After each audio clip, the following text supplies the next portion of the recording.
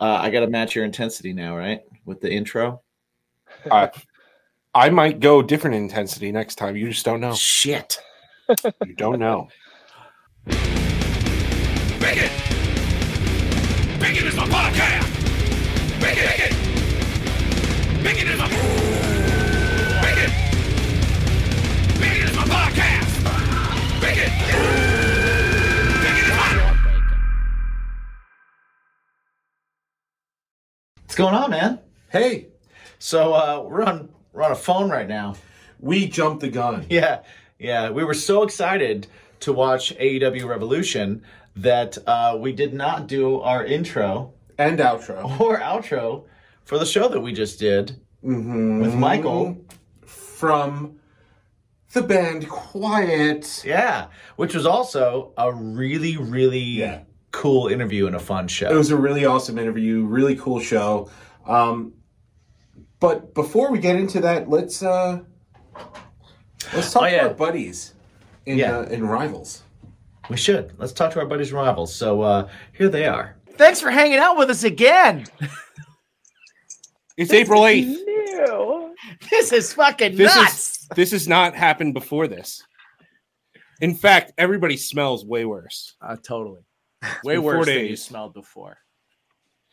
But now we're back with Rivals. Yeah, we are back with Rivals. And they have a new single out. It's Rivals Appreciation Month. Rivals Awareness Month. Yeah, both of those things. Indeed. If you're aware of them, then you should appreciate them. Indeed. And if you don't know who the fuck they are, you should be do aware now. of them because they're fucking awesome. And you should appreciate And them. then appreciate them. Yeah. Exactly. It's a 1-2 punch. So Body blow uppercut. now that the new single is out, there's a video out for it too now. Yes. How do you guys go into the music video process? Like, is that something that you guys have when you write the song, do you kind of have something already set? Like, okay, we're going to go into this music video this way. Or is that something that happens out of that thing? This is a big I think question. Yeah. It's different every time, to be completely honest. Uh-huh. we do think like cinematically when we do write those. So I think in essence we like to think that all of our songs could essentially be music videos in some form. Yeah. That makes sense because the music is very like cinematic in nature. It's in the way I mean that is that it's very big and it's very like it sends you into like not only a mood but there's like a visual component to what you're doing. Like there's an openness to it that kind of like invites that. Well, good.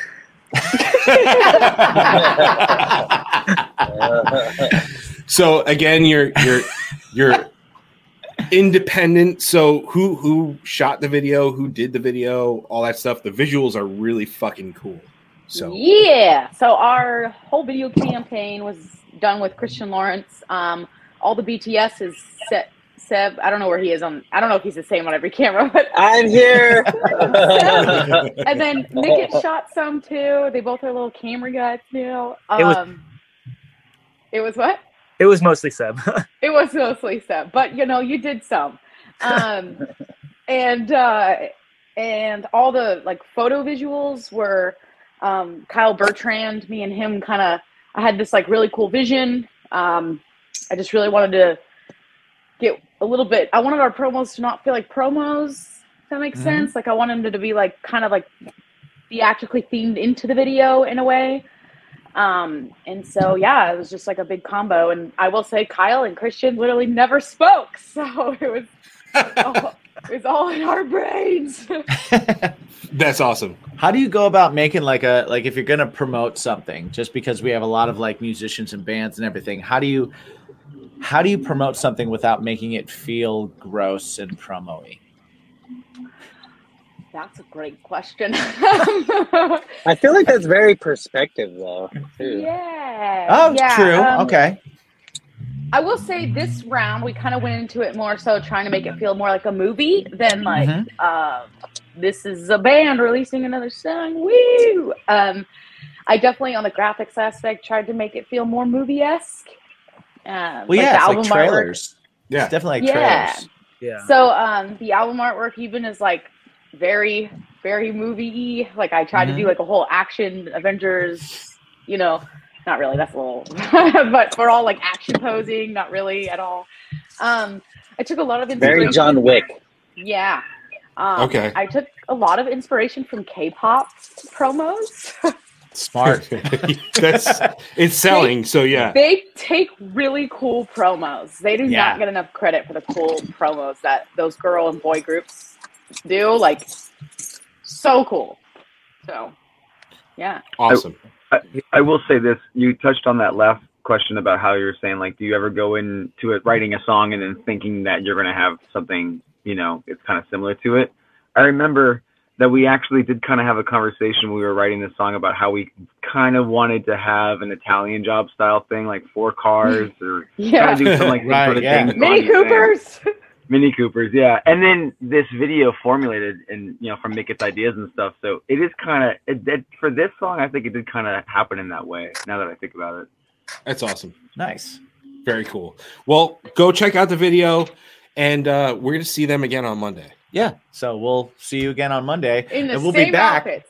And it'll be a totally different day, but we all wear the same outfits because we're gross. And I'm still cooking dinner throughout the whole month. That is the longest. She's really letting that General Tso's marinate. You like it extra crispy. Extra. You love them. We love them. Yeah, they're a lot of fun. I don't know if that was good or not because I don't know what we put in there. Keely was great. Still trying. But you know what? You know what you don't have to try? You don't have to try to get a discount at drinkwildbills.com. You don't have to try to get a discount at growyourassoff.com. You don't have to try to get a discount at poddex.com because we gave it to you. Gifts. 10% off using the promo code BACON. That's right. And you know what else you can do if you value your nutsack, The nether regions. beanbag, the Bellas Yes, use the promo code BACONPOD at You get manscaped.com. 20% off. At manscaped.com plus free shipping. Yeah. Check it out and check this interview out because we want to watch this right now. So we're jumping away from you right now because we're hacks. We're totally hacks. It's his fault. Don't point at me. We're hacks. So enjoy. So we got a new sponsor. Yeah, sweet balls, bro. Thanks, buddy. I'm pretty sure you can guess by that conversation that our new sponsor is Manscaped. Yes, Manscaped, a company that I'm very familiar with. Me too. A few years now. I've been using their products, and I tell you what, my marbles have never been shinier. I actually got their lawnmower 3.0. Yes, which it has skin safe technology, and they've just upgraded to the 4.0. And let me tell you, I loved the 3.0, but the 4.0 is just so much better. It's got a light on it. Do I really need a light? Yes, you do. Visual aids. Yeah, Visual aids you are absolutely important do. sometimes, For sure. Sometimes in those crevices, that upper leg, inner crease. Yes, agreed. It's a tough spot. So the Perfect Package 4.0 contains the Lawnmower 4.0. Yes. But one of the things that I am a big fan of is the Crop Reviver. As Yes. they call it. It is they call it the Ball Spray Toner. Yes. So it's those marbles. What else is in the Perfect package as well is the ball deodorant. Yes, It's the Crop Preserver.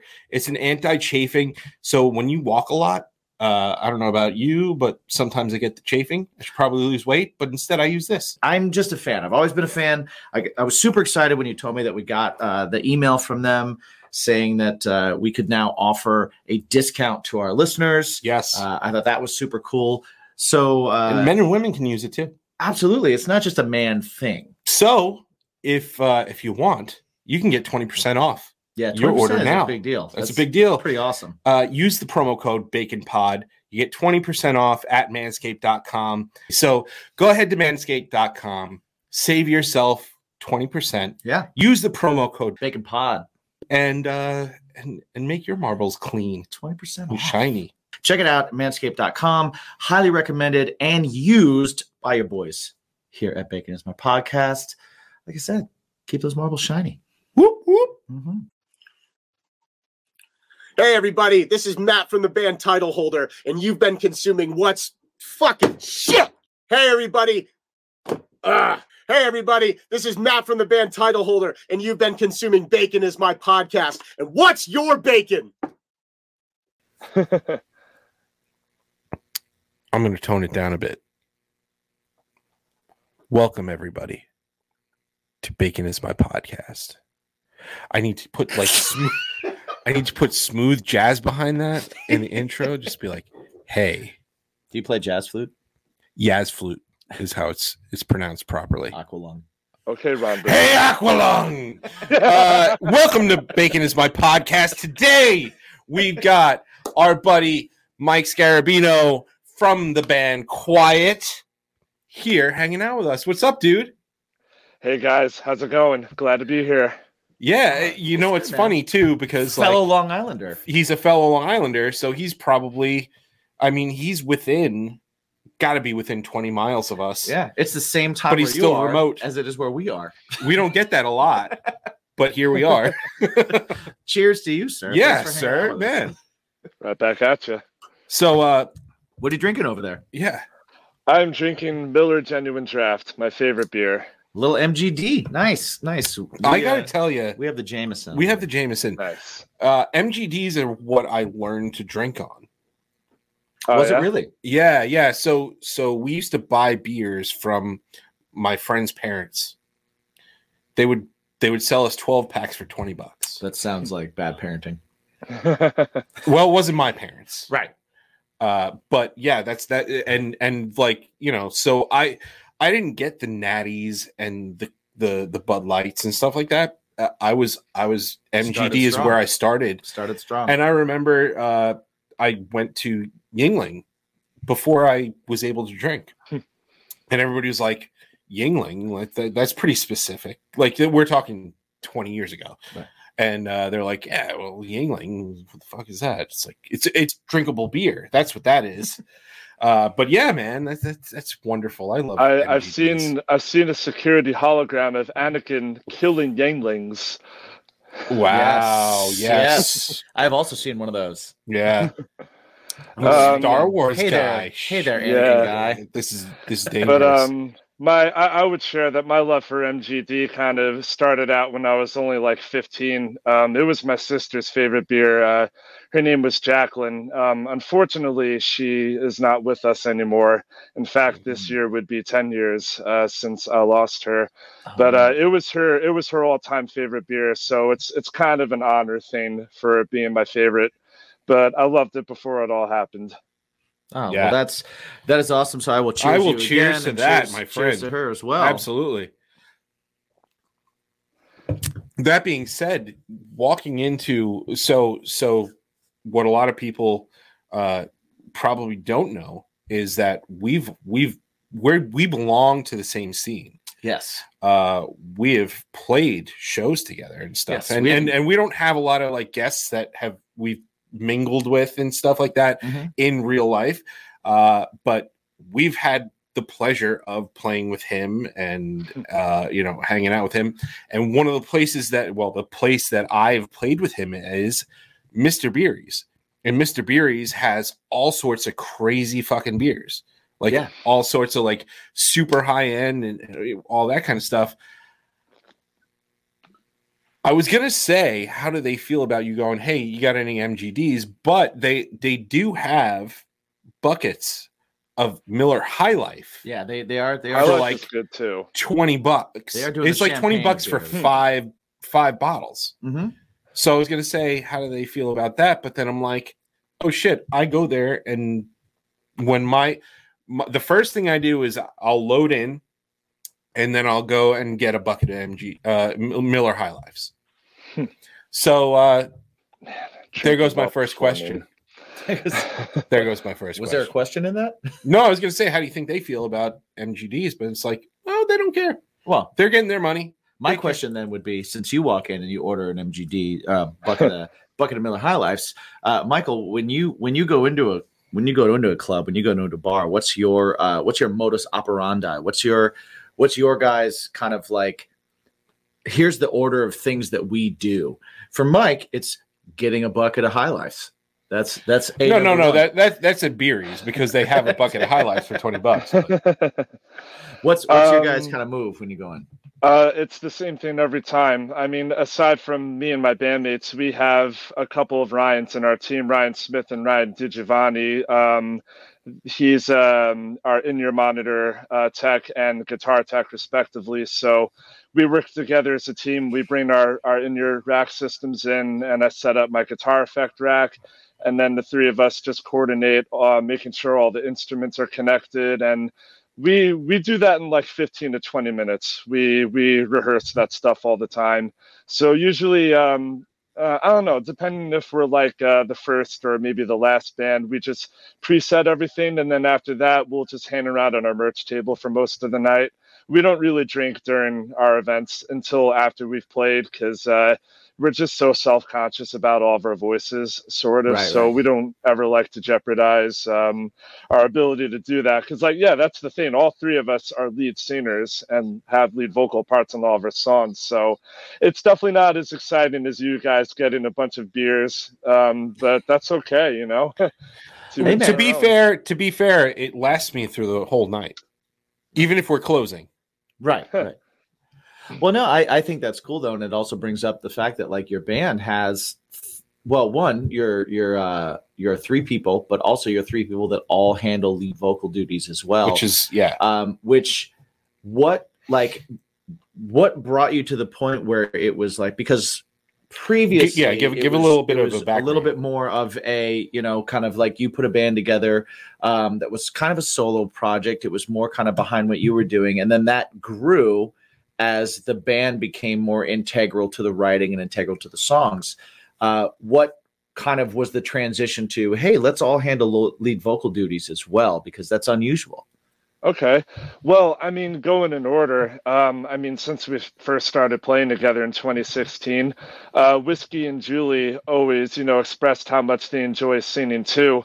But since I already had a lot of songs written as the lead vocalist, you know, they just always let me have it. But then in one point in 2017, we did our first EP together, and Whiskey and Julie had a lot of presence with, you know, leads in different sections and harmonies.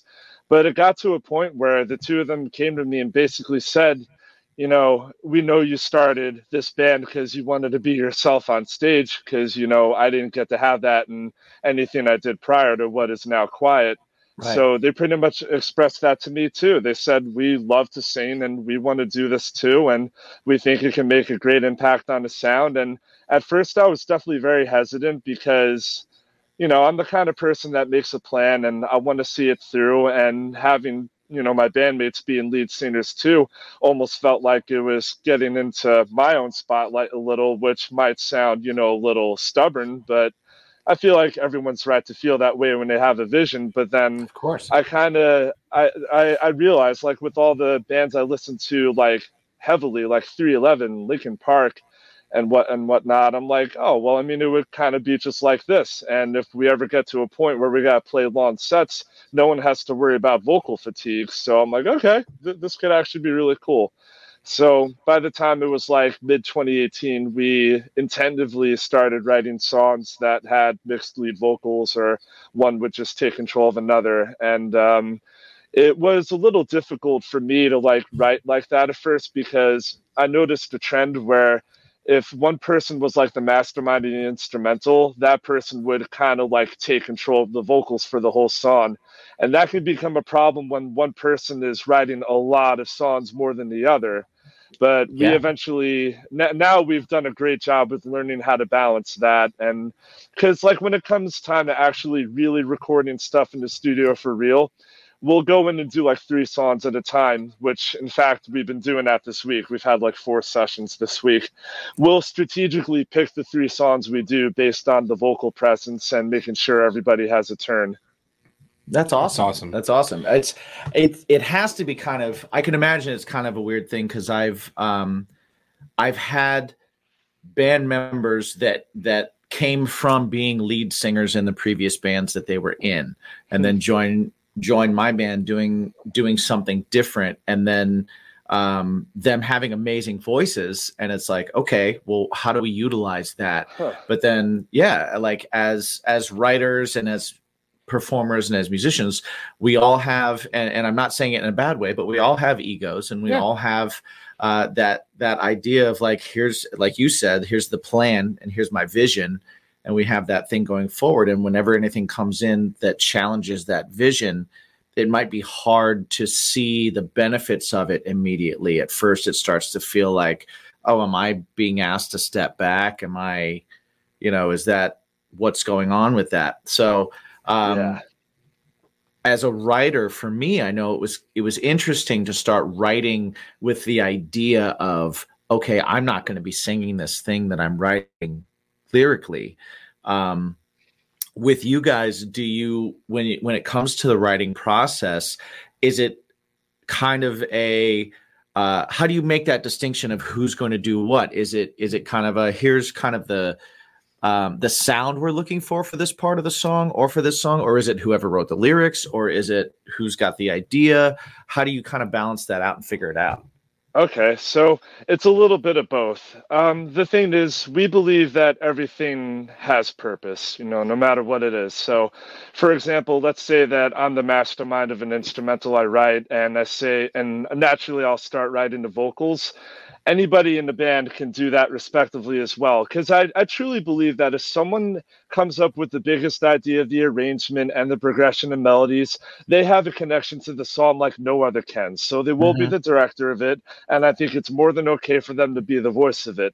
However, let's say that, again, I'm the mastermind of an instrumental, but Whiskey will come to me and say, well, I think that Julie should be the lead vocalist on this song with me doing more backups because I feel that her voice might be more suited for the song and we can create a certain kind of sound with it.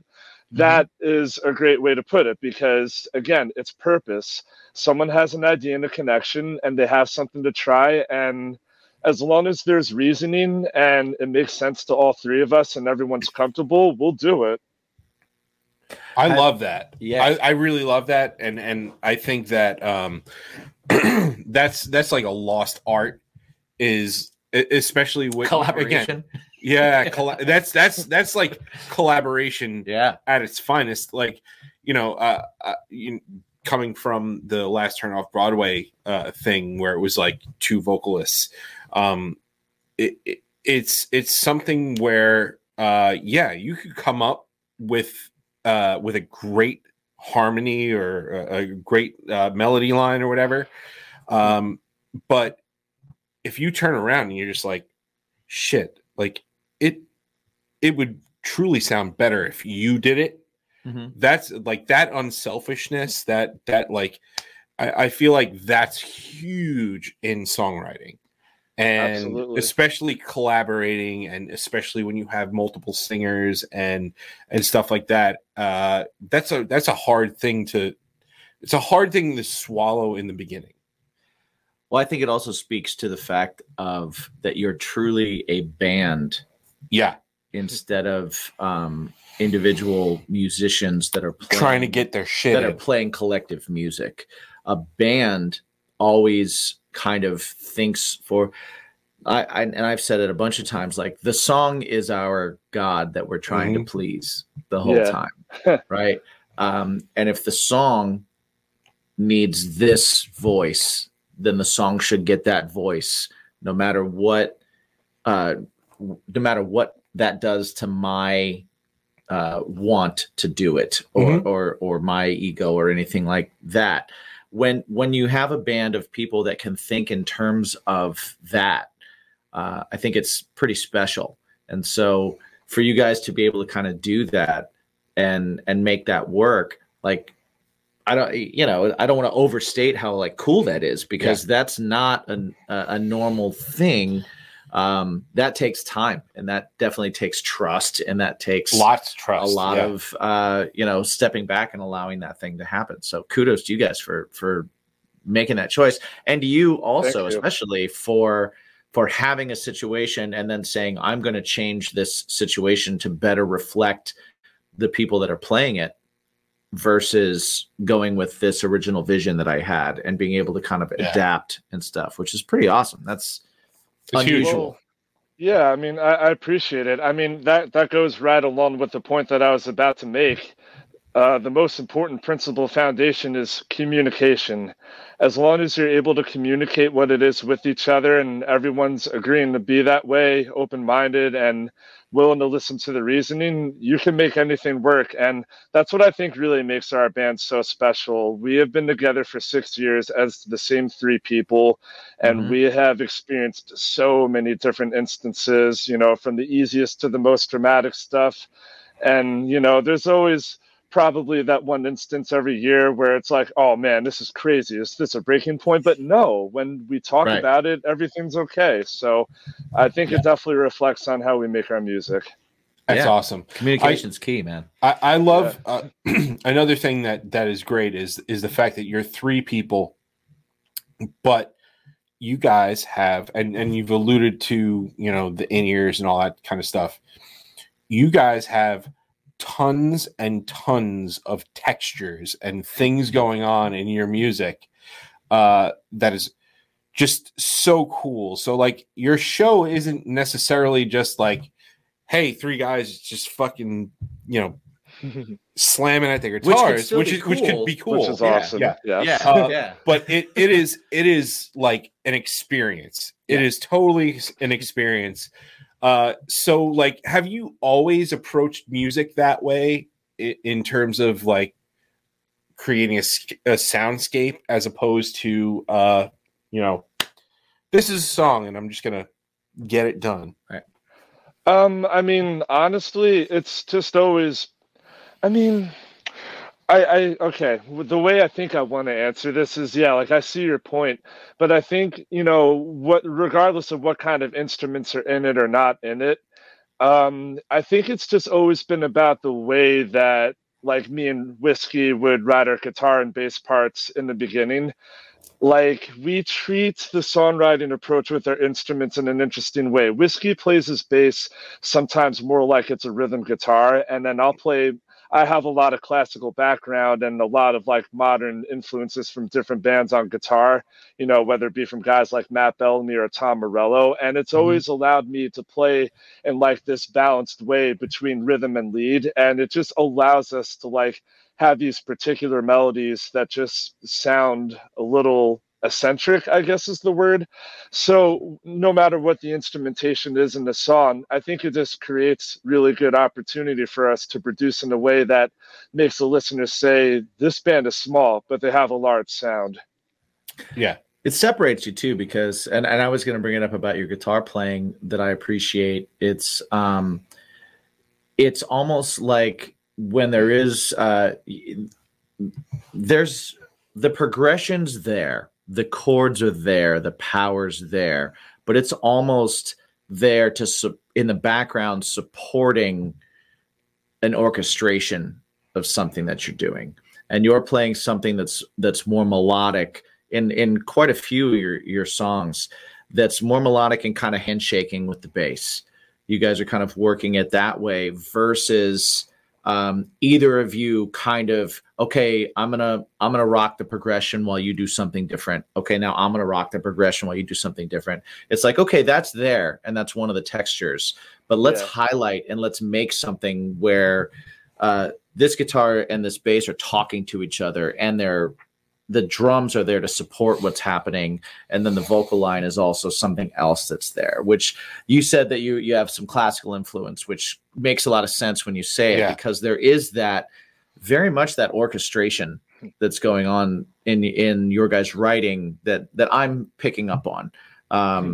Correct me if I'm wrong there, but like I'm kind of seeing that, and it's cool to have that stuff, you know, like I play like, you know, I'm a wannabe punk rock guitar player. I'm a chord basher. I bash through stuff, but then I'll go in the studio and I'll write 9 different guitar parts that are overdubs, right? Cool. But those overdubs are still there, just kind of like I'm always thinking of them as like, okay, they're supporting the vocal melody.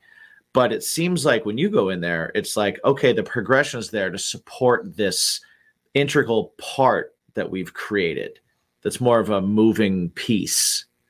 Is that correct? Am I off there? What am I seeing?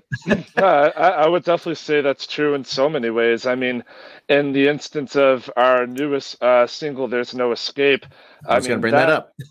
that song has like, oh man, I think that song literally has like 12 different lines of guitar.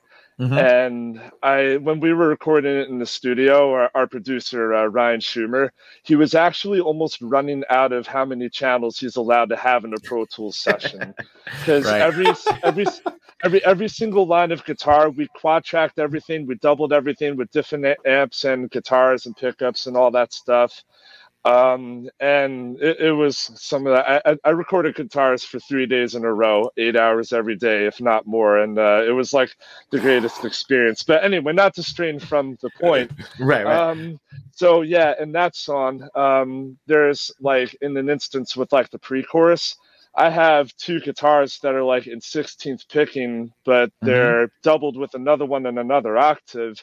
It almost sounds like a synth. Like oscillating with each other. Yeah. But then I'll have another, like just what I like to call a guitar pad, where I just slap a lot of reverb on it with like a crystal pad as an effect. And I'll just, play the bar chord and let it ring out. Yeah, it's stuff like that where I just like to create this immersive universe where you're just surrounded by all these sounds, as long as nothing is like competing with each other, which is an issue we were having at first. We kind of overproduced some of these newer songs, so they had a little too much going on at some points. But you live and you learn as you go through being creative. Hey man, it's you gotta cross the line to know where it is. You know what I mean? Like definitely. I would much rather have someone tell me to dial it back than to have someone always asking me to go. What else can you do? What else can you do? You got something else for me? Like I'd rather have them go, okay, you gave me 20 ideas. We're going to keep 12 of them. So now we got to take away, that's always, to me, that's a better situation to be in. And I see that. And it's funny because like I watched your playthrough video. For Just Go Alone, yeah. And I'm watching the playthrough video, and I'm like, and I'm seeing what you're doing, and I'm like, wait, there's something behind what he's doing that's really cool that he's not doing right now. But he chose to do this because this is the main thing. But there's something back there that's also awesome. Like you guys have so many textures and so many layers that I think it's really cool. I think it's interesting. When you are writing things, how do you approach that? Do you come from a let me get a progression first and then build out and take away the basic and find the melody? Or do you have all this in your head when you're walking into it? It usually depends on the type of song I guess I'm writing. Okay. I mean, well, generally that is how I write. Like what you said, using your head. Like a lot of people will just play they'll write in a way that I like to call writing by muscle memory, where they'll just pick up their instrument and start hacking away progressions. I do this thing where I take my phone and set a stopwatch to 10 minutes. And within that time frame, I'll be thinking about what kind of mood I want the song to be in, maybe shoot out to do a few different keys. And then I'll think about what kind of melodies I want to have in my head. And then, maybe a couple chord progressions, what instruments they're going to be. Once 10 minutes is up, then that's the part where I'll actually go to a DAW and grab a guitar piano.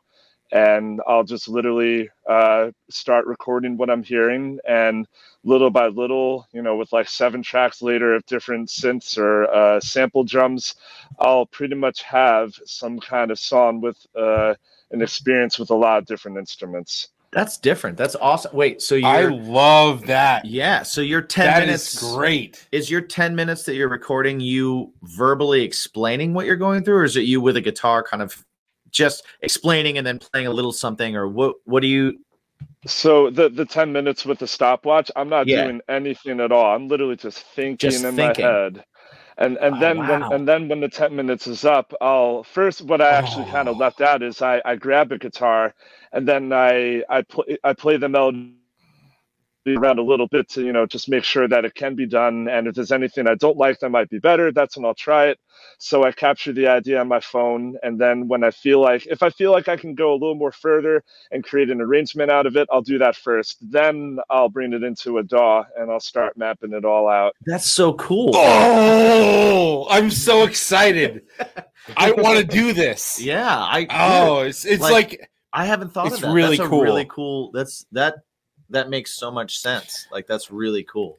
One of the best parts about it is that it prevents writer's block. I haven't experienced writer's block in a few years because of this technique. Wow. Because when you're always mapping something out in your head of what you want to do, whether you're inspired by a certain melody or not, when you're using your head, and like the key word again is purpose, when you do something with purpose, it's impossible to be stuck because something's always going to be there. Well, that's so cool. Oh man, that is like, wow, that's so cool. So many songs are going to come out of just you explaining that to him, because he writes. My apologies. I hope it does. That's really cool. Is this something that you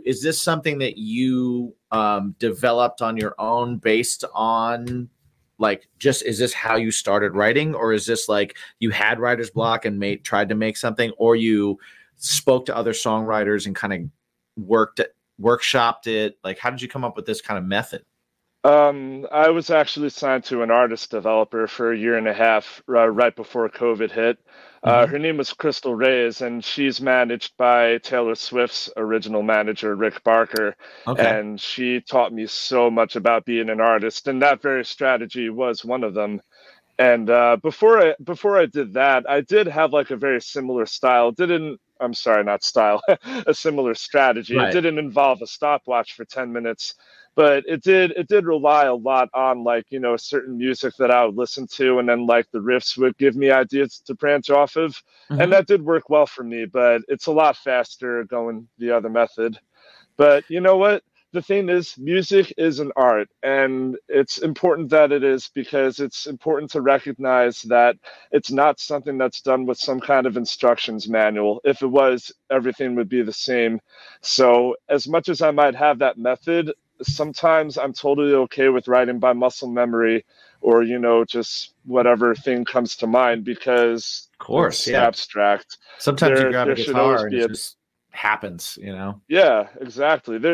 I think it's good to have a balance between a method like that and muscle memory. Why limit yourself? Oh, absolutely. But always learning a new. I love when I get to hear a different songwriter's kind of methodology, because I've tried to use so many. I feel like this is really like the first time that I've seen that. Yeah, that's the first time I've heard for that sure, one, which is really cool. I've always, thank you. Yeah, thank you. Yeah, like I've always gone with the like, okay, I hear a song in my head, and then I'm like, okay, I gotta get out to the garage, or gotta get to my laptop and just like write it. And that was always my thing. But now that's fucking cool as shit. I like those kind of exercises. I remember teaching a couple songwriting classes for like School of Rock and working with like young kids. Oh, cool. And one of the first things that I would do with them is I would be like, okay, we're going to pick 5 words and we're going to put them into Google and we're going to hit images. And then whatever the most interesting image on the first line comes out, I'm going to set a timer for 10 minutes, and you're going to write. Each person's got to write the story of what's happening in that picture. And it's like a mood board. Yeah, and then we take that story, and go, okay, now we have to write. Now we pick a story and we give it a character and we give it what they're doing, and then now we're going to write a song about that. Why haven't we done this? And because we do this. Oh, because but yeah, that was one of the things that I've done, and it's funny because like I came up with that to do with them, but I rarely did that for myself. Yeah. And just hearing that idea just makes me go, oh man, I'm definitely going to try that. I'm definitely going to do it. To absolutely. Thank you for that. That's after cool. this show, I'm full. Super cool. I'm all in on that. Cool. I love that kind of stuff. I love talking to other songwriters because I love the art of songwriting so much. And like you said, it's an art. I've always we all are passionate about this art, but we all use different brushes and different colors. Yeah. You know what I mean? And Yeah, it's that's really very well cool. put. Just like if you and I are hanging out somewhere and we have a show together and we're sitting with our guitars and we go, hey, try my guitar. And we switch them, we're both going to play something new and different. Yeah. That we wouldn't have played had we not been handed the other person's guitar, because you've been given someone else's brush and you go, how does this one work? And how does this make me feel? And it just kind of happens, you know? So I love getting that kind of information. And I love that. You know? So thank you for that. That's awesome. Yeah, you're welcome. And for all of our glad that listeners you that are guys are writers, excited about it. Yeah. Hey man, all of our listeners that are writers too. I know we have a few that talk to me all the time. I think they're going to get a lot out of that as well. For sure. Another thing that we talk about on this show quite a bit, especially with bands with textures and stuff like that. Yeah. Jim is very like old school, like I'm going to play. And I've been embracing the whole in-ears and all that kind of stuff. In fact, like my rehearsals now are literally all in-ears except for drums. Although I'm the one that made him go digital. Oh yeah. But somehow he was like Helix is the way to go. And I was like, I don't know. But yeah, he was the guy that like did that to me. But well, yeah, I don't know either, because I think Axe FX 3 is the way to go. Ooh. Hey, you know what, man? I know a couple people with Axe FX, and it sounds amazing. For me, I tried them both, and it was like for whatever reason, the Helix spoke to my brain in a way that a pedal board did. Yeah, I think that's what hooked me on Helix too. But sound-wise, the whole like, holy shit, they sound so good because I've got a lot of people who definitely have more Axe FX minds. Yeah, and they're like, well, why are you tweaking knobs and stuff? I was like, because I fucking can. And that's how I feel comfortable. Whereas Axe FX, like, or you know, some guys that are using Helixes, they're like, yeah, just plug it in and use the software. And it's like, I like turning knobs and hitting save, and like that's how I do it. But beyond that, I mean, like the in-ear system and all that kind of stuff. What was your, as a vocalist, especially?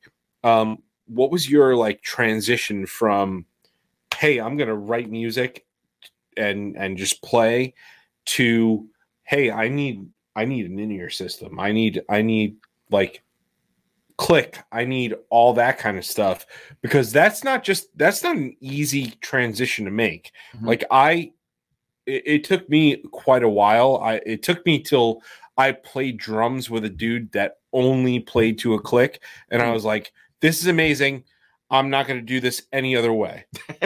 Right. And then after that, it was like, you know, my next drummer was like, who was actually my drummer prior to the band I was in before. And I was like, cool, I really want to play with you, but if you can't play to you a gotta click, get on a click. if you can't play to a click, sorry, we can't play.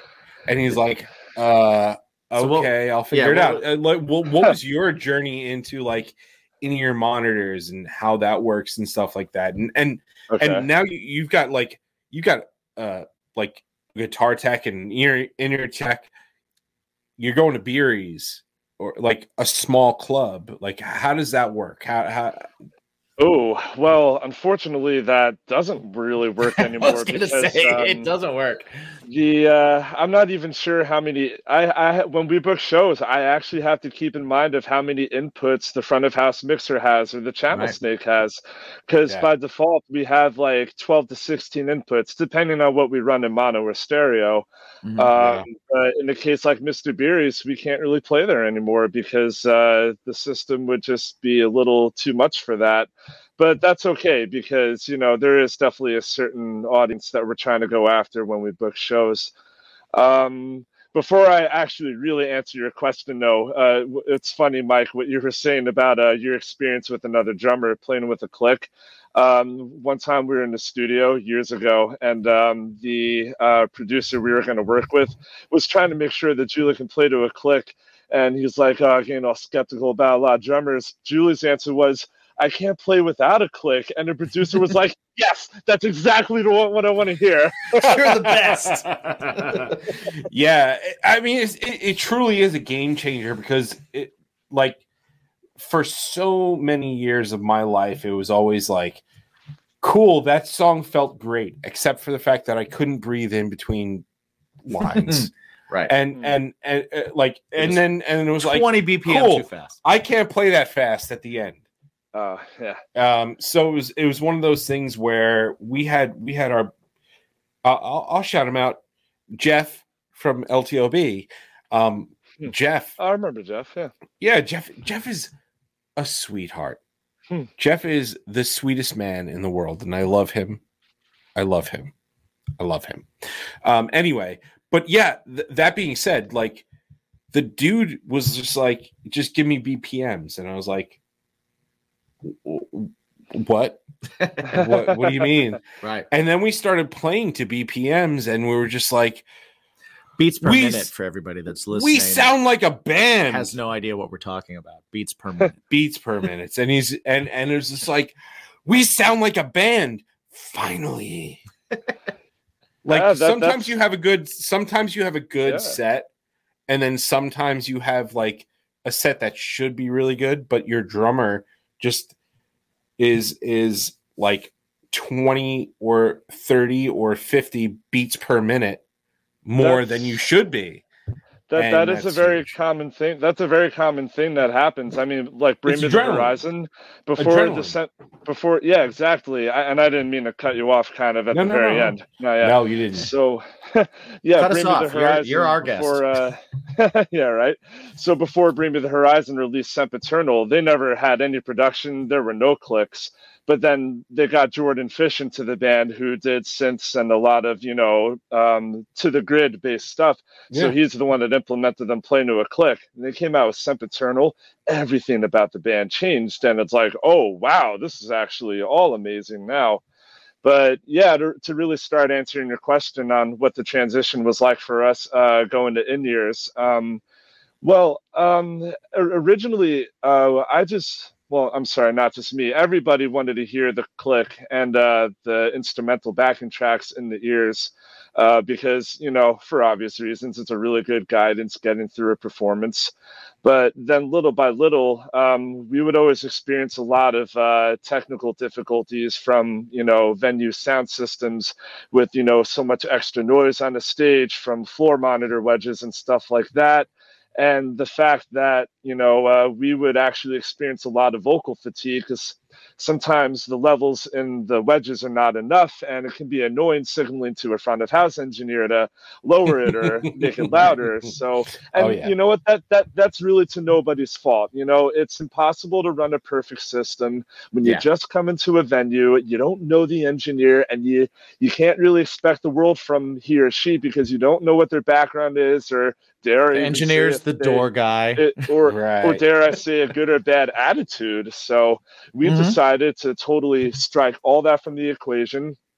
I was lucky to have a few friends that are in the live industry as professionals, and they told me a few good ways to run in-ear systems. So I pretty much just did what they told me to do. I put together a list of the gear that we would need, a channel splitter with 2 snakes that can send to our own in-ear mixer and then the front of house mixer. And then we hired a guy to do our in-ear mixes and have it all set up so that way we can hear everything. And then on our first show with this whole new rig, it was unbelievable. I don't even have a floor monitor when I play. Everything's nicely balanced. So overall, it was a very, very amazing experience. It definitely took us a little while to get used to it, but once you do, all 3 of us equally love playing like that. But to kind of add on to this, I'm also a very big expert with MIDI. my pedal board is not really pedals. It's just a MIDI controller. It's the Mastermind GT by RJN Music Technology. And what I can do is I can assign buttons to however I want to run my effect rack, but I also have it wired to an Ableton session. And I have Ableton has different scenes for each song, and you can assign MIDI codes for each song. So each guitar effect preset on the Mastermind will be assigned to a song, and each preset has a button of its own that will command a song in Ableton to start the track. So no one in the band even has to touch a computer. Even if we didn't have a tech on the stage, the show could be run like it's just one man flying a ship. So we have all that going on. That's ridiculous. Well, that's amazing. Yeah, but that raises a question for me. Like, did that at all change how you approached playing a show? Does that take away from your ability to just shut your brain off and enjoy playing a show now that you're kind of doing that? Or does it help it because now you just know what you're going to sound like and you don't have to worry about it? Exactly. It's the complete opposite. With the sense of having our own in-ear mix preset saved on our mixer, we never have to tweak anything when we get on stage. But if there is an instance where we sound check and we need different levels, Ryan Smith will just signal to him like what we need, higher or lower, and he'll do that before the show, and we're good to go. But usually we don't even need to. But then as far as everything else with, the MIDI control in Ableton, the way from the smallest detail when we set up our songs and our click tracks, we have everything in a way where, like, if we know we want breaks, we'll put them there, and then we'll have like another stick sample when everybody has to get ready again. We'll even have like voices in our ears being like, 10 seconds, this song is coming on. So I guess what the bottom line I'm really trying to make is I like to set our rig to be our minds. No one has to think on the job. Like, there's even some songs where I can go 4 songs in a row without even touching my pedal board, because every Ableton scene can have what's called a follow action, where it'll just launch a scene without me having to touch anything, and it knows that it's next in the set list.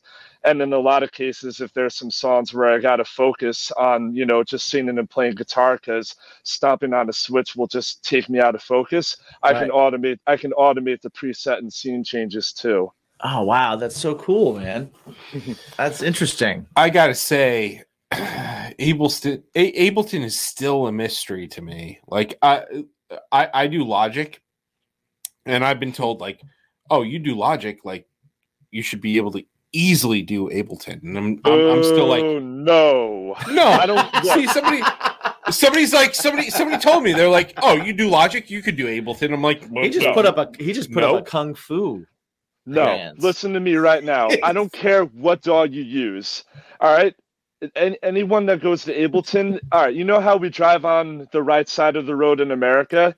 Yeah. Ableton is like driving on the left side of the road all of a sudden.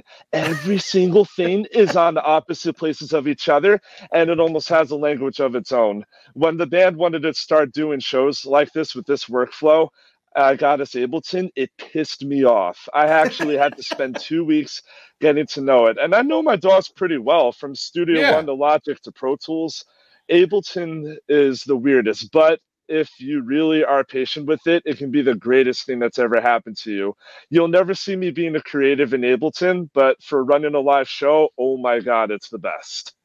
Well, you're already talking about like function over changes and stuff. Over it's like art. Oh shit!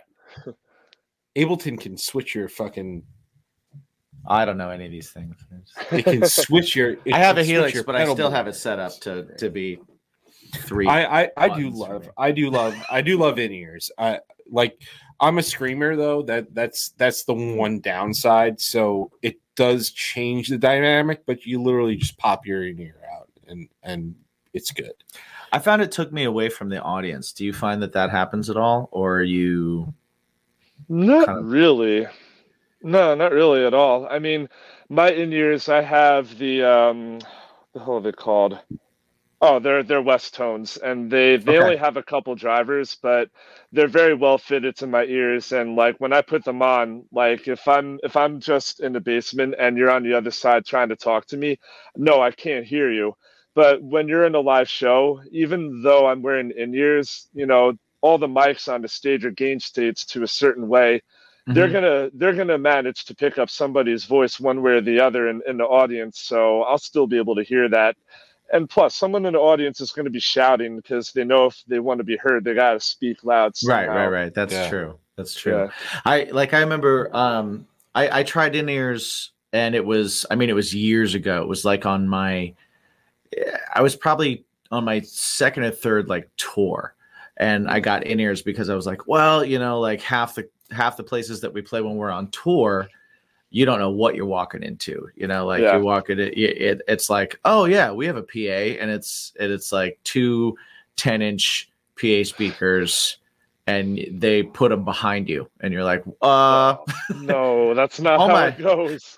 This isn't going to work well. So I tried to bring in-ears on the road at that time, but I wasn't digital at that time. I was still using amps and stuff like that. So it was chaos. Yeah. And I felt like every time I was singing, I was only hearing myself, and I had really, no matter what I asked for, I didn't have anything else in the ears because I wasn't controlling it. But it just took me so far away out of it that I was like, I'm done with in-ears. I'm out. I can understand that. Yeah, and that's precisely why we have a guy that's trained with our rig, because we can walk into a venue and he knows what to do. No one has to think on the job. But it's funny, as you're telling me about your experience on the road, the stage engineer that's in my head is already thinking of like 3 different solutions that you could have done. Right. That's just what I do. Well, no, I agree. 100%. And I've never been a stage manager, so I don't have 3 different ones, but I always had like 1 or 2. But then it's also, you know, like, are they even going to listen to me? Because we're on the road, and we just got to Boise, and we're playing in an RV that's on the side of the road that they converted into a venue. And there's 100 kids in here. But the speakers are 10-inch speakers that are behind us, and our amps are in front of those speakers, and all the mics are pointed at those speakers. No in-ears tonight. Yeah. God damn, that really sucks. It does, but you know what I mean? Like I don't know how much touring have you guys done? How much like road stuff? We have actually never been on a tour before. We are very, very strict on making sure that there's the cash flow and means for it. But I think this year we might be doing our first one. No, it's definitely smart. And then also, you know, like if the past 2 years have told us anything, it's that you need to have a different plan. You know, you need to kind of plot things out a little bit better, because anybody that was doing kind of what we were doing and being like, okay, part of our thing is going on the road for 3 weeks or a month or whatever. Yeah. And then coming back and then working to the next time we're on the road. That just doesn't financially help you, and it doesn't work. In the air. It doesn't work anymore anywhere. Always. So you're on the right track. You're on the right. What I'm saying is yes to you, and I'm learning a lot. Yes, yes. So before we go any further, what we do have to do is pay some bills. Yeah. So we're gonna violently shift tone here. We're gonna away from music. Away from music. Okay. And into, let me reach over here. We've got the pod decks, right? Pod decks. It's for budding podcasters. It's for people who need to break the ice. Yeah. It is decks of cards with 50 cards in each. Yes. And they have a different question or episode idea or icebreaker, weird conversation starter. Exactly. It's a conversation starter. And when you don't have verbal diary like we have, right, it helps. Or a guest that can talk to you about music stuff for hours. hours. Forever in the day, yeah. Amazing. So what we like to have our guests do is we like to have them pick from one of these decks and then pick a card from that deck that they pick. Completely randomized question. Indeed. So what we have is the episode deck. We have the interview deck. We have the interview deck 2. We've got Would You Rather, What the Heck? And then they've got some new branded stuff. Yeah. One is the What the Fuck deck, which has got this really cool, like, backward That's the one we're gonna do thing. But then there's also, Michael, just relax for a second. There's also the How Dare You, which has to be said that way. Right. Oh, also, God. what the fuck has to also be said that Yeah, way. yeah, you also have to say what the fuck that way. But yeah, this has like a little popcorn and A little movie style popcorn thing. so sir, which one would you like to choose Which from? deck would you like? What the fuck? I like it. Ooh, I like that. All And right. he even did the voice too. You have to do the voice. It's the only way. We have a vocal session in the studio tomorrow, so I'm not going to do anything aggressive. I'll use my head voice. Go for that head voice. Go for the head voice. What the fuck? Love that. All right. So while Mike is shuffling these to make sure that it is a truly randomized question, I'll just let everybody know that you can go to poddex.com. You can check out all these decks. You can buy one at a time. You can get groups. They put them together. They also have merch. They have an app, all that kind of stuff. If you decide you want to get something over there at poddex.com, use the promo code BACON Because everything is better with bacon. and get 10% off of your order. Okay. So This is the way. this is the way. So we're gonna have a drink here. We might have to talk Star Wars after this. All right. I'm going to take the finger of power. I am going to go from my left to my right, your right to your left. You tell me when to stop, sir. I have started moving.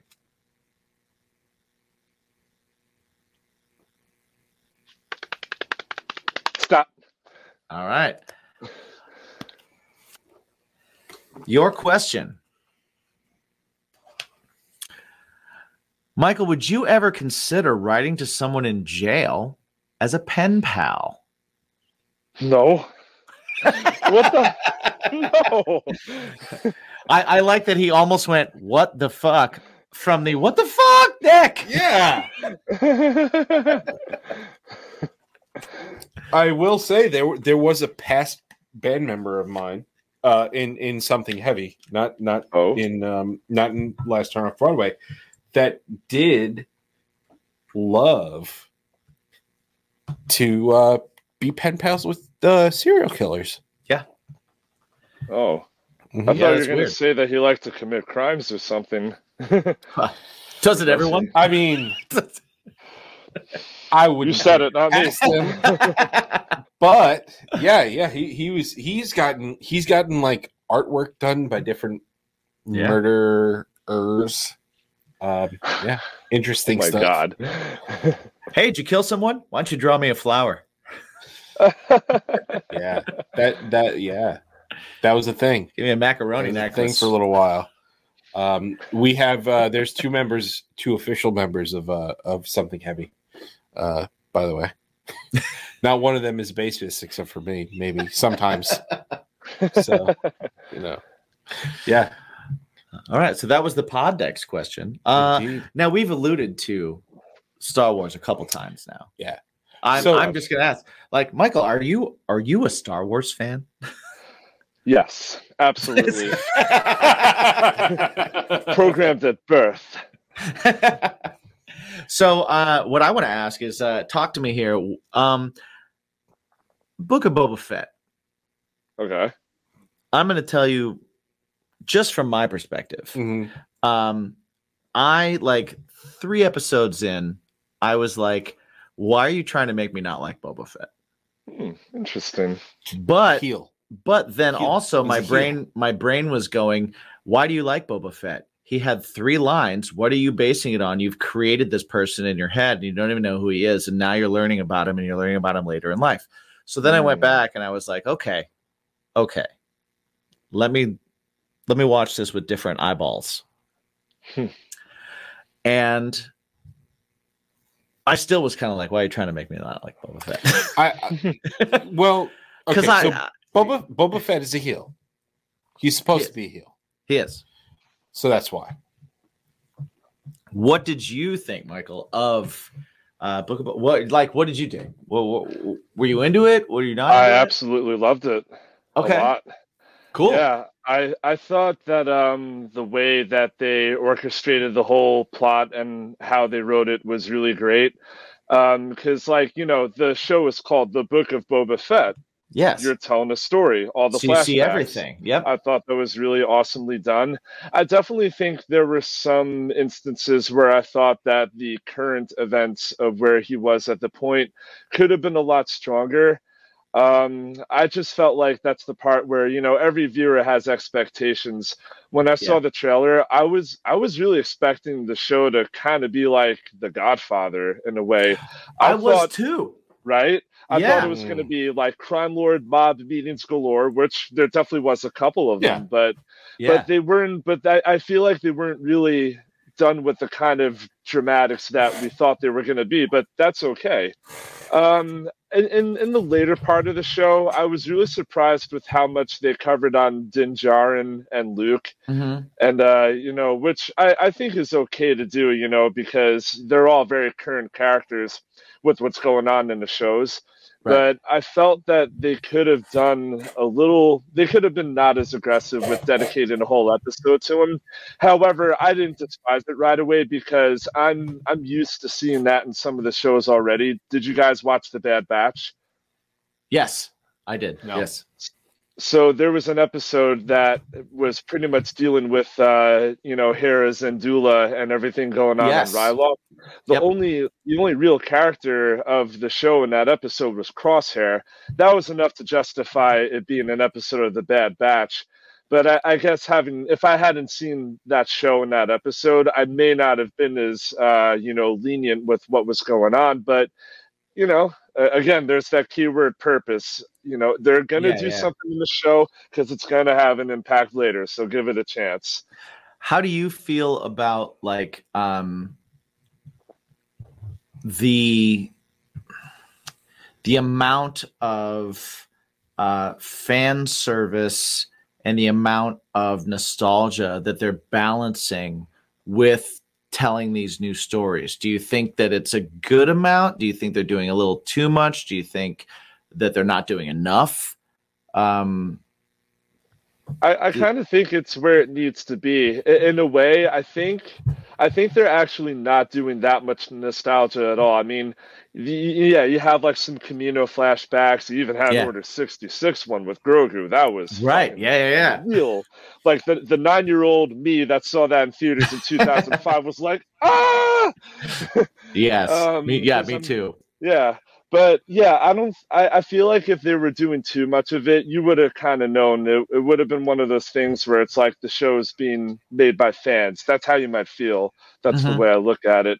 No, I think they're doing a great job with finally coming up with original plot lines and giving a forward direction. And I put the keyword on the word finally because Dave Filoni and Jon Favreau are just doing so much better than the saga films have been 100%. And the more that these shows are good, it just makes me more angry about the films. It makes you raise the question of how is it that we have these amazing shows, but we can't get one good movie? Oh. Well, hey, my question is, we can't get one good movie, but my question is also, you shot scenes with all these people for that final movie. You shot scenes with Ewan McGregor. You shot scenes like you put in all these things, and then you cut that out of the movie, and we don't get to see it. We don't get to see the thing that would have made us go, what? Mm-hmm. Like I'm one of those people also that like I'm not a nostalgia person. Many of my friends will be the first ones to say that. Anytime they bring up like music from our past or anything like that, I'm always like, shut up. I don't care. Like you reminded me of high school. I hated high school. Talk about like fair enough. So I loved and love the Star Wars movies. I love and loved the books. I love the whole genre. Like, I don't want to say genre. The whole the universe, the whole franchise, the IP. Yeah. He loves the IP. I love all of it.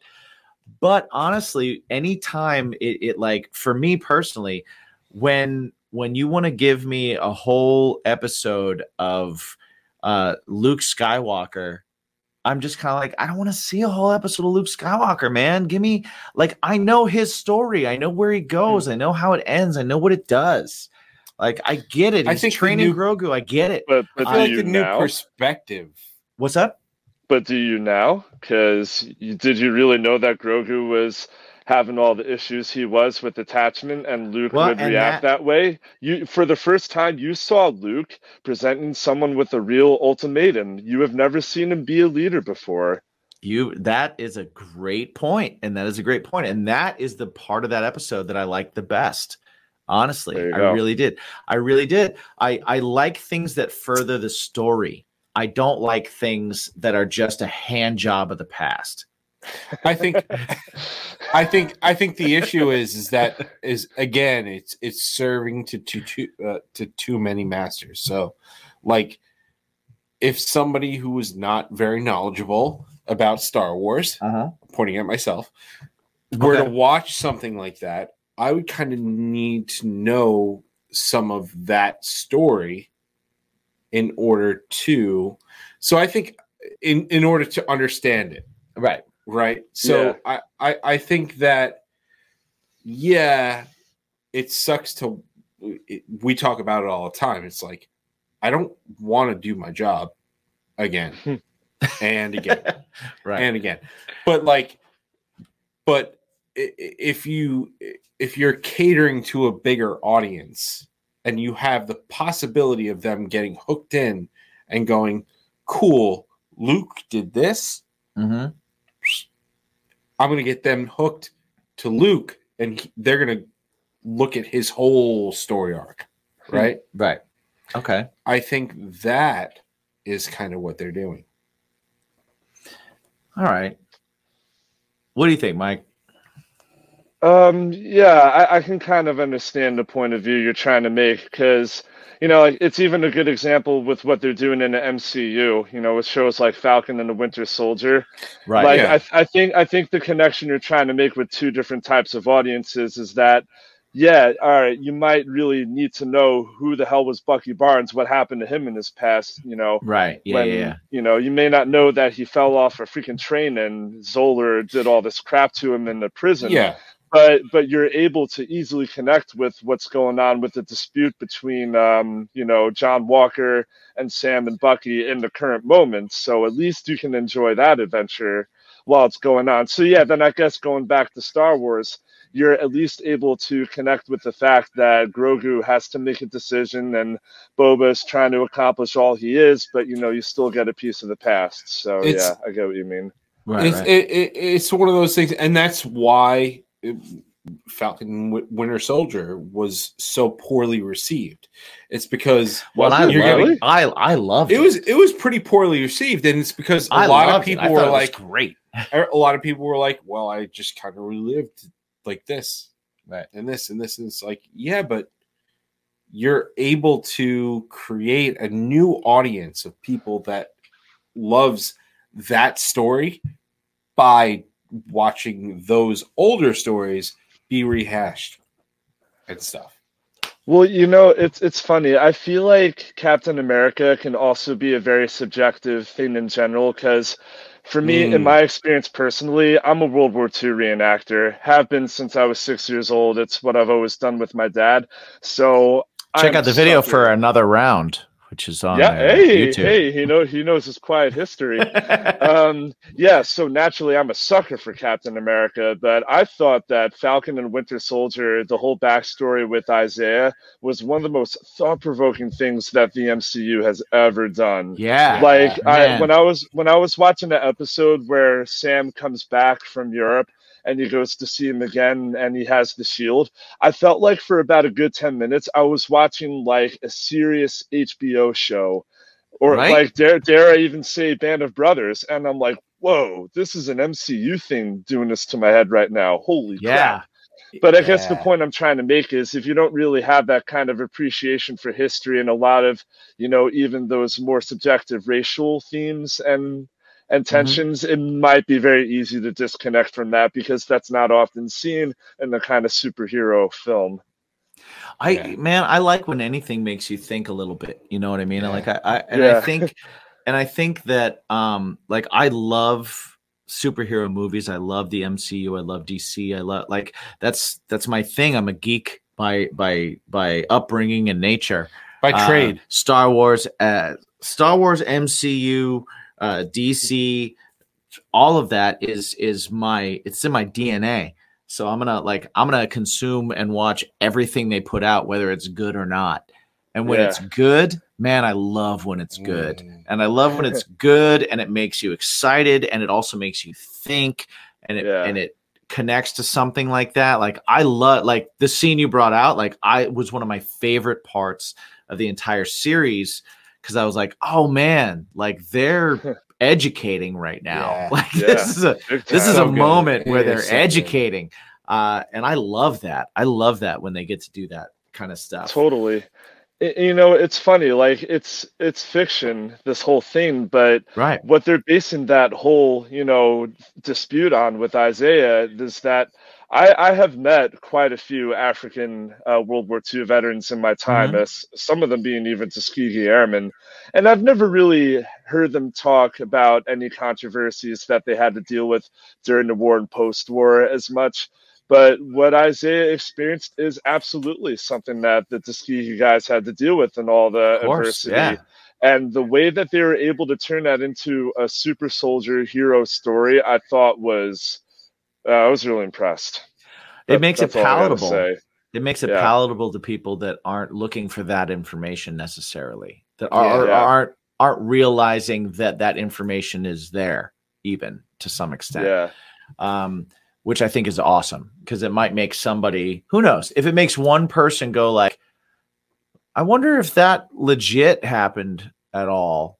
Like of course, not the super aspects of it, but the rest of it. Yeah. Like I wonder how much of that was taken from something. Like then they've done their job. That's amazing. Absolutely. So as far as a nostalgia versus forwarding a story, what are you looking forward to in Kenobi? Because I can't wait for Kenobi, but I was a little kind of like when they were like, oh, Hayden Christensen is going to be in it. I'm like, why? Look, It's called history, Jim. I'm not gonna lie. I think of all shows they've done so far, I am beyond excited for Kenobi the most. In fact, I think Number I'm one. more excited for anything Star Wars since Revenge of the Sith has come out, because the prequel trilogy is what I grew up with. I mean, like, not to strain from the question Wait, what? a little bit. Wait, what? Wait, the prequels are what you grew up with? Well, yeah. I mean, I'm a little younger than you guys. I was born in '95, so like, Okay. when I was a kid, like I saw the originals before the Phantom Menace came out, but Okay, that's what I was going to ask. Yeah, no, yeah, of course. I guess what I'm trying to say is at a very impressionable age, it was easy for me to connect with the prequels. But like before I answer your question about the Kenobi show, like on a personal background with Star Wars, not a lot of people know this, but I was actually diagnosed with autism when I was only like 3 or 4 years old. I suffered from PDD, which was like Asperger's.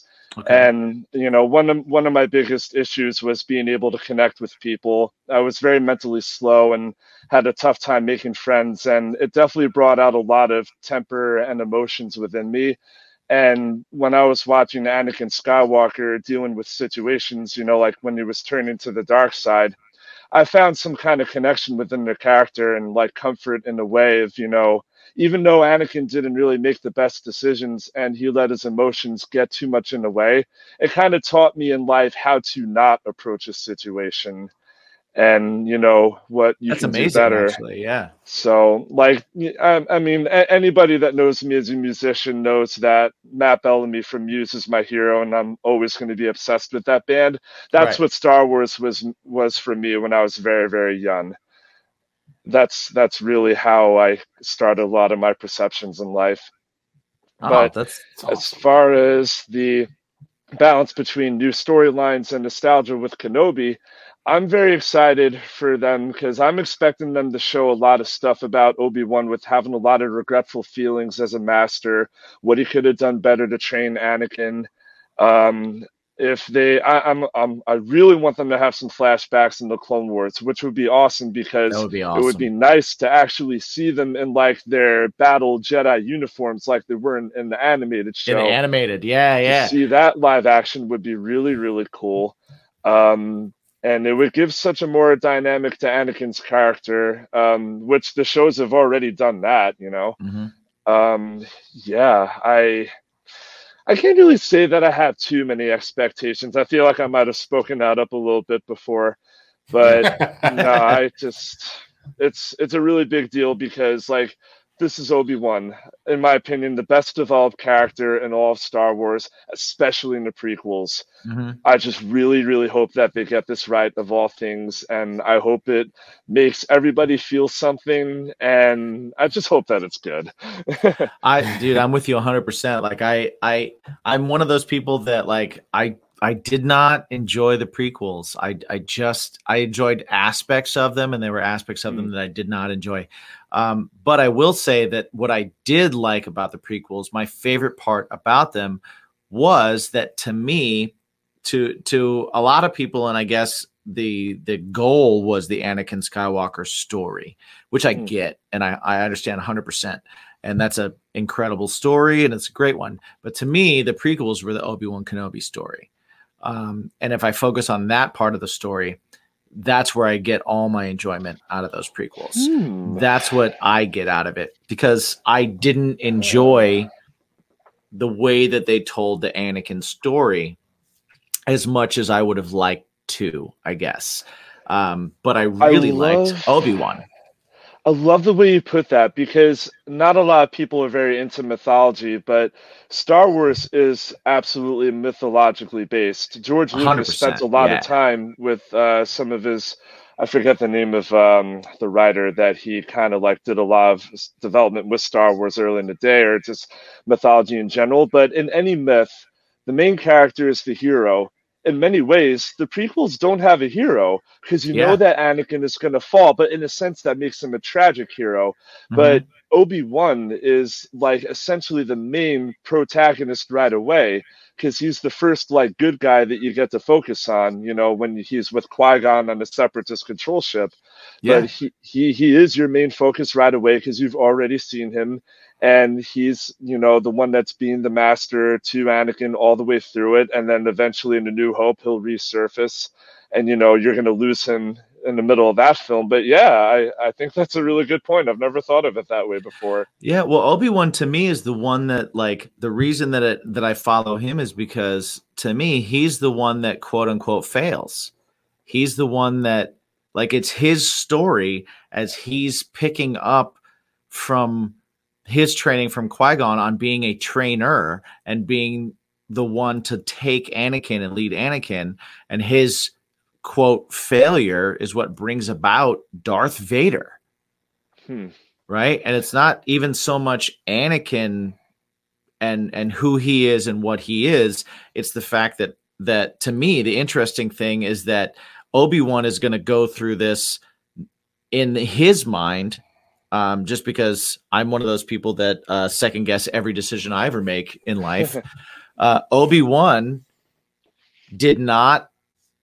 could have been the one to make sure that Vader didn't happen and has to live with the fact that he created Darth Vader. And that's what I'm looking forward to in the Obi-Wan show. I think I think a great thing that, and I hope they do this, but I think a great thing that they can focus on, you know, in part with Obi-Wan and having a lot of regrets and looking back on his past and mistakes.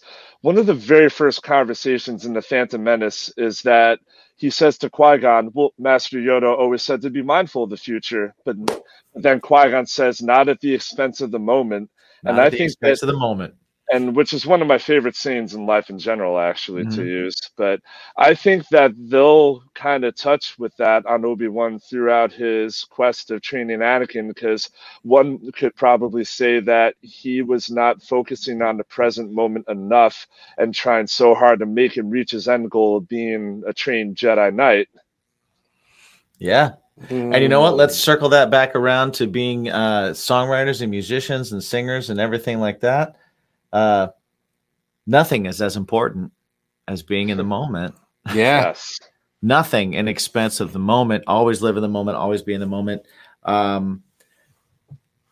Michael, we've taken up a lot of your time. I just looked at our clock and I was like, man, we were going. I'm not even mad. Yeah, dude.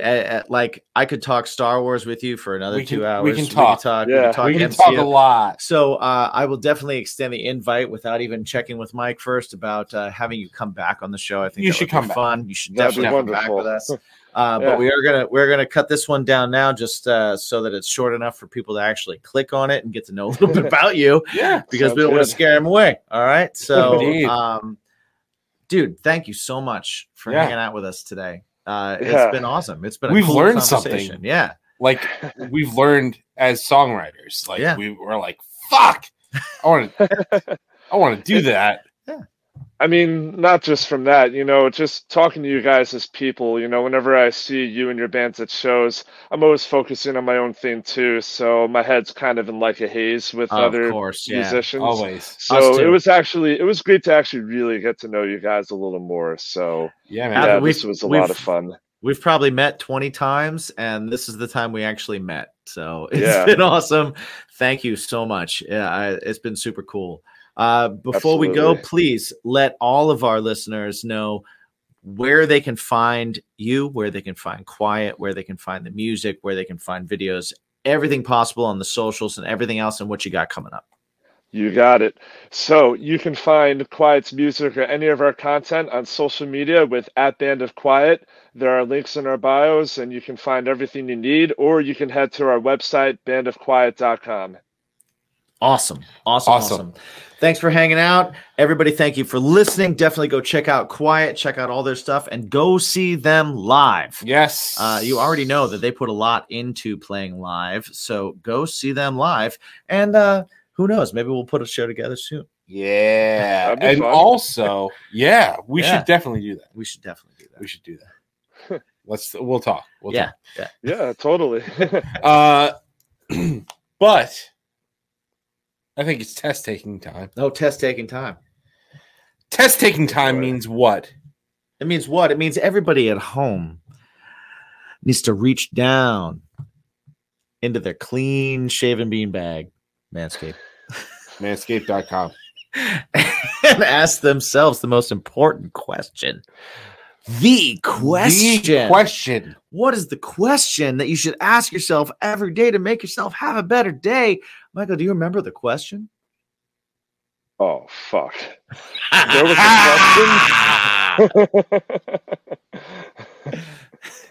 You know what? That's okay. He doesn't remember it because we've taken his brain everywhere. Yeah. So I'll tell you what. Everybody at home, just remember the question. The question is, what's your bacon? What's your bacon? Yes. What is your bacon? You enjoyed it.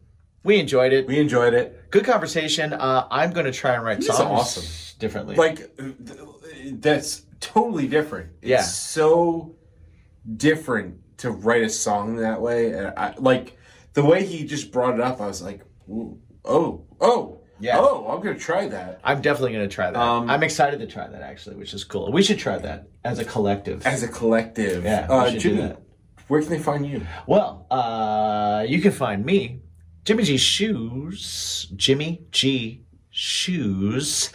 on all the socials. Just check them all out.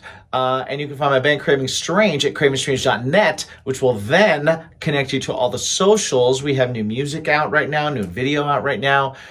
Check all that stuff out. Where can they find you? Me, personally, you can find me personally at Me My Own Self Mike. My band is called Something Heavy. You can find it at Something Heavy Music. And on all like the digital the stuff things, on all the stuff things or whatever. And also you can find us like doing our thing. Yeah, you and I. Bacon is my passion. Passion. Also, on Spotify. Remember, at Bacon is my pod. Yeah, that's what we do. And also, baconismypodcast.com. Stay in the conversation with hashtag what's your bacon, hashtag bacon is my podcast, hashtag bacon is my pod. Let us know what you want to hear. Let us know what you want to do. Let us know what you want. Thank you to all you listeners so much. We appreciate you. We love you. Thank you to everyone that has visited and joined our patrons, our BIMP squad over at patreon.com/bacon is my podcast. Hope you guys are enjoying all the extra fun content that we have over there. And we're watching the AEW Revolution right now, so you know that this is in the past. So hope you liked it, and we'll talk about it probably in the future. Indeed. So, have a good night. Have a good week. Have a good weekend. Say have a good life. I almost did. That's awful. Right.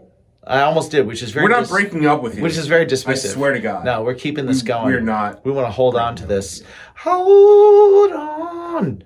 You are the wind beneath my wings. Fly. Stop it. What's your bacon?